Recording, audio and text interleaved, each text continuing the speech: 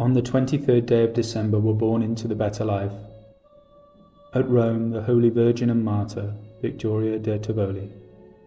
She was espoused to one Eugenius, a heathen, and during the persecution under the Emperor Decius, she would neither marry Eugenius nor offer sacrifice unto idols, but worked many miracles, whereby she gathered many virgins unto God, and the executioner stabbed her through the heart with his sword at the request of her espoused husband.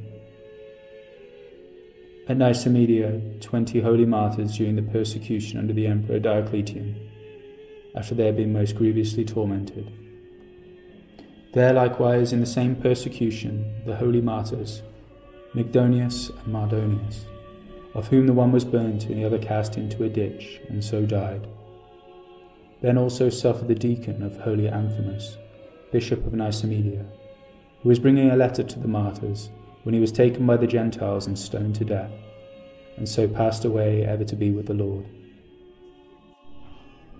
In Crete the holy martyrs, Theodulus, Saturnus, Euporus, Galasius, Eunychian, Zeticus, Cleomenes, Agathopus, Basilides, and Evaristus, who suffered great cruelties in the persecution under the Emperor Decius, and were beheaded.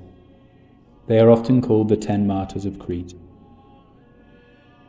At Rome, blessed Servulus, concerning whom Holy Gregory wrote that from his childhood unto the end of his life he lay paralysed in a porch by the church of St. Clement.